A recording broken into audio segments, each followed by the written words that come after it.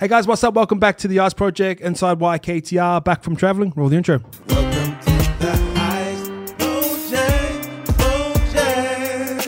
Welcome to the Ice Project. All right, guys, before we start, I'm going to open up my newsletter again. I started writing these newsletters maybe about 2 years ago, and sort of had this closed group that used to send out 30 emails in a row. I've opened it back up. There's a link down below. Join that. And the only reason I'm doing that is because I'm starting to write again in email form. If you like the Instagram content, the tweets, the podcasts, or whatever the fuck else I do, these are sort of like a longer form version of that type of content. If you like the captions that I write, it's kind of that style of content, but built in an email. Comes into your inbox every morning. So if you haven't been through it already, recommend you go through it. And the other part of it is I started writing again. Like, I'm not a great writer, but I do enjoy just getting my thoughts out there. And the only reason I do it is because it helps me sleep at night. Like, a lot of the time when I write these, I'm either just woken up or just about to go to sleep, and it helps me sleep. So just sort of tap into the mind of me and things I'm thinking about or ideas I'm thinking about. So if you enjoy reading, if you enjoy any part of my content, encourage you to join the newsletter. There'll be a link down below. All right, been away traveling, learned 2 great lessons from it. And lesson number 1 is you don't want to be successful on your own. Now, if I look at any part of the way I've grown up, when you grow up in New Zealand, you're taught to share. I always grew up in team sports. I grew up as an islander family. Like, if you've got a pie, all the boys get a pie. If you've got a drink, everyone's got a drink.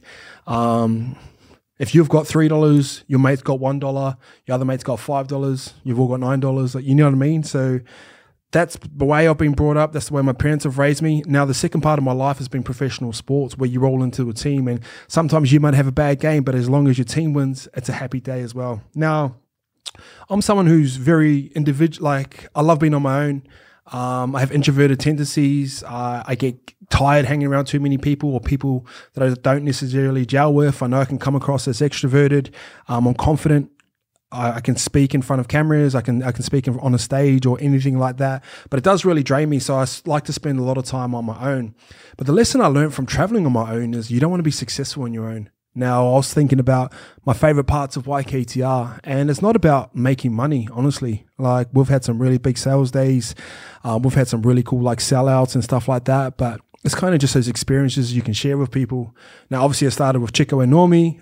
They were like my 2 best friends, and we just started something, and it's kind of created this ripple effect throughout, which is something I'm really proud of. And then obviously, like, the next phase is bringing like the boys on. Like, didn't know who Lukey and Jackson really were. They've come on, added a lot of value. I've known Scope since I was like 15, 16, to sort of get him off what he was doing in his work and see him starting to thrive now, which has been really great to see. And that's kind of the stuff that sort of makes me the happiest. And like, also like bringing Simi in, and he's growing his profile, and now he's getting boxing fights, all that sort of stuff. All the inboxes I get from random people saying you've helped inspired me. And I'm not trying to go out to trying to be inspirational or anything like that. But what I did realize on that trip is, like, I don't want to be successful on my own.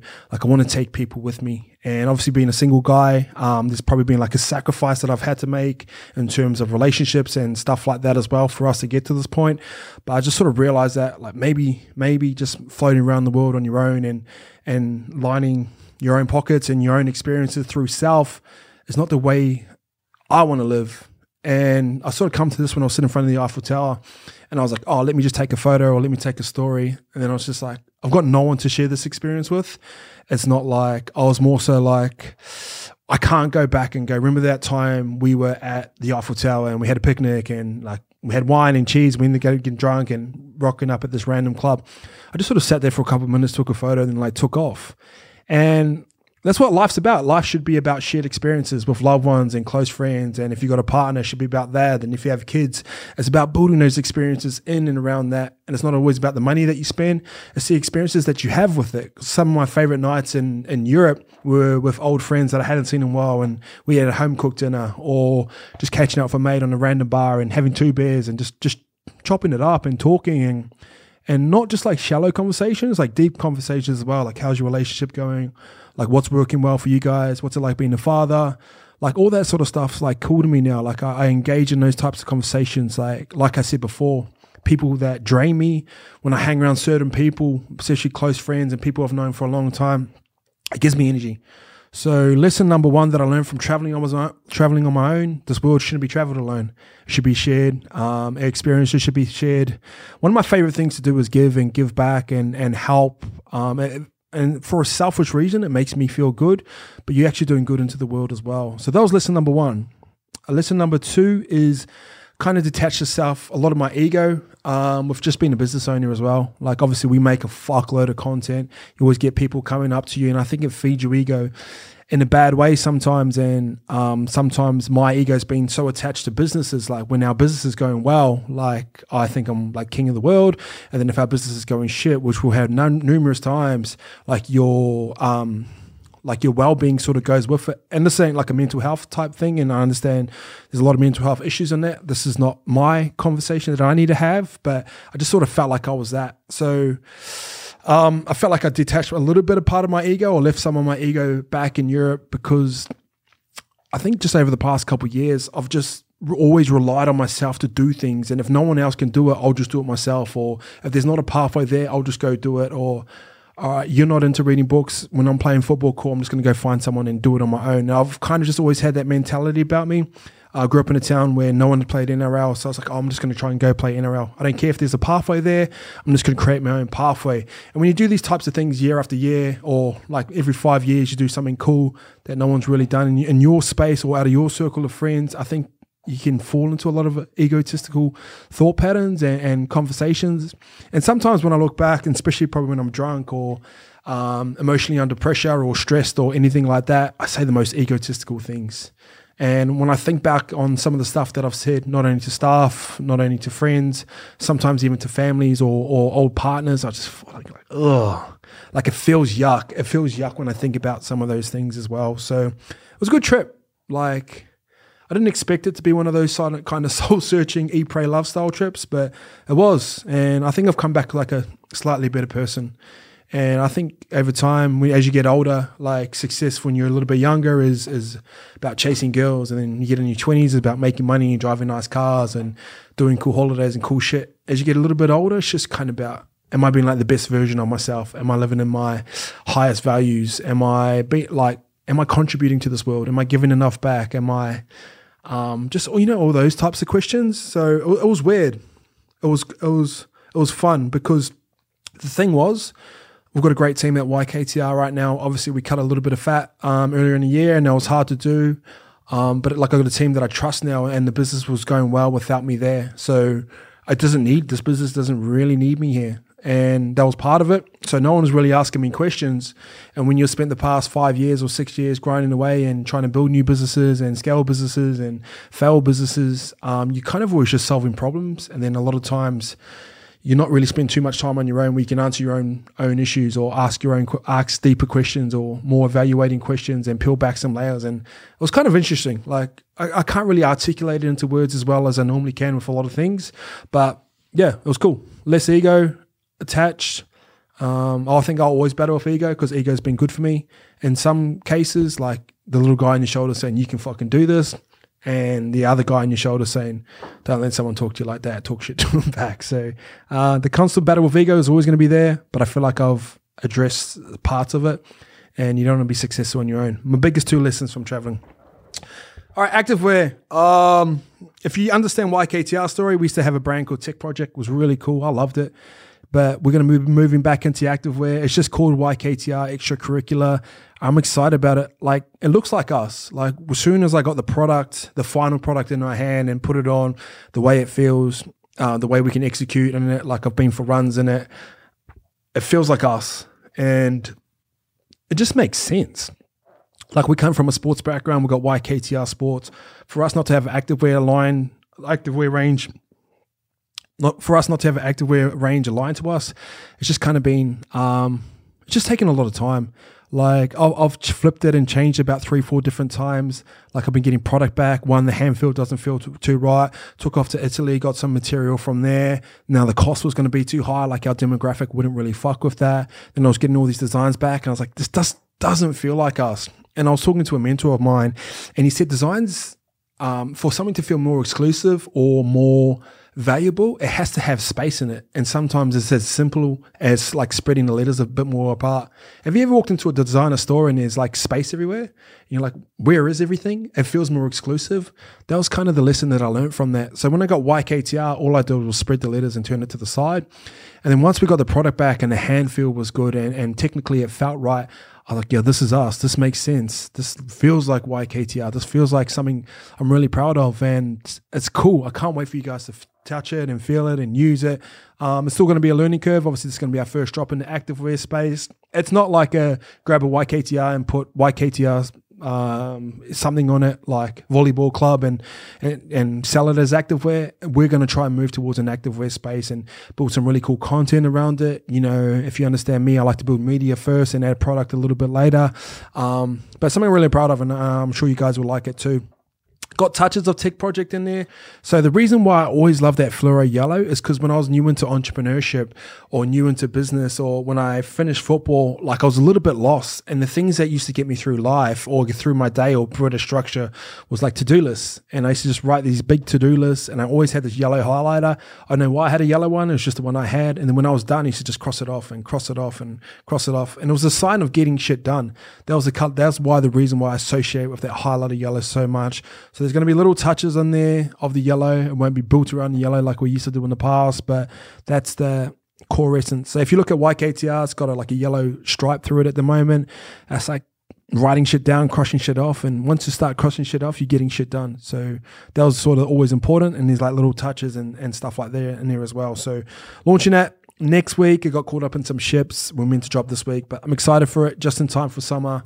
Obviously, we've been rocking it. I'm pumped to have a fuckload of activewear in my wardrobe at the moment. But yeah, we're going back to back. We'll be dropping our first lot and then the second lot probably about a month and a half, 6 weeks later. So yeah, pretty exciting. YKTR Sports.